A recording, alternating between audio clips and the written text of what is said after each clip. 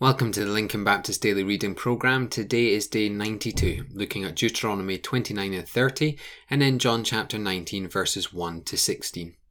As we go into Deuteronomy, covenant renewal is really an incredible thing. Moses led the people to look over all that God had done for them, saving them from Egypt, providing them with salvation through the blood of the Lamb, cared for them, guided them, supported them on their journey out of Egypt. He has blessed them as a nation, divided them into tribes, blessed them with everything they need for success, and set before them the law, which as his chosen people, Israel was called to obey and honour. The renewal element is to look over all of this history and bow before the Lord, recommitting to faithfulness before him. It is a humbling yet joyful process. Humbling to recognise our sin before God and his constant mercy, yet joyful to know that the Lord has been patient with his people, and the Lord will bless the faithful. As we move into chapter 30, part of that covenant renewal is repentance and forgiveness. The Lord seeks to bless his people, but he cannot if they are still living in disobedience and sin. They must repent from their sin. They must turn away from it, live a new life in obedience to the command of God.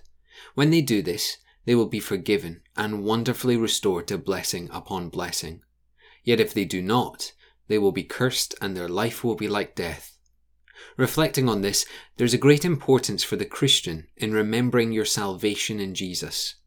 Yes, you have been saved through faith in Jesus, but there's an importance in daily renewal, confessing your sin when you fall, repenting from it, seeking the Lord to forgive and help you live in obedience. This process is sanctification. It is the daily change of heart to be like Christ, to be humble in approach, and to seek the Lord's renewal. What do you need to repent from? Repentance is not just a feeling of sorrowfulness. It is a genuine heart change. What needs to change in your heart? What sins lurk? What have you convinced yourself is right, but in fact is sin against others and against God? I would encourage you to repent from your sins, seek Jesus, and know that he will forgive and restore you. As we head into our New Testament passage and into John's Gospel, we have a really sobering read today. Jesus is but moments away from being sent to crucifixion, but he doesn't defend himself. He could. Pilate was on his side, or at least for his very own reasons on his side. Jesus had the ability to escape, but he remained silent, apart from declaring his authority. Do you see that in the passage, all this was happening by the authority of God? The mob thought they had power. Pilate thought he had power. Caesar was used as an example of power, but the only one who truly had power and authority was Jesus. It is incredible when you think about it. Jesus had the power to stop it, yet he humbly stood there, mocked, beaten, and spat at.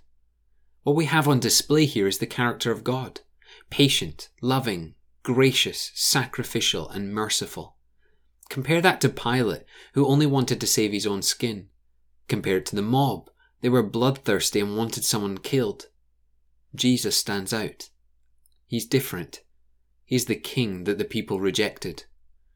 When you read through this passage, what are your feelings and emotions? What comes to the surface? Do you recognize that you are possibly one of the mob? That your sin took Jesus to the cross? Look at the passage again. Look at how Jesus handled himself as your sin was being prepared to be placed on his shoulders.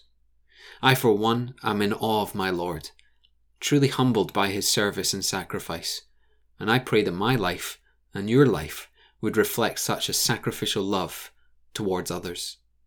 Let's close out by praying. Father, we do indeed praise you for Jesus, for his loving sacrifice on the cross, for his willingness to endure, for his willingness to be on that cross for our sake. Father, we pray that daily we would be renewed in our faith, that we would repent from our sins, that we would seek your forgiveness, and that we would honour you with our lives. We pray today that we would be the faithful people of God, and we pray this in the name of our Lord Jesus. Amen.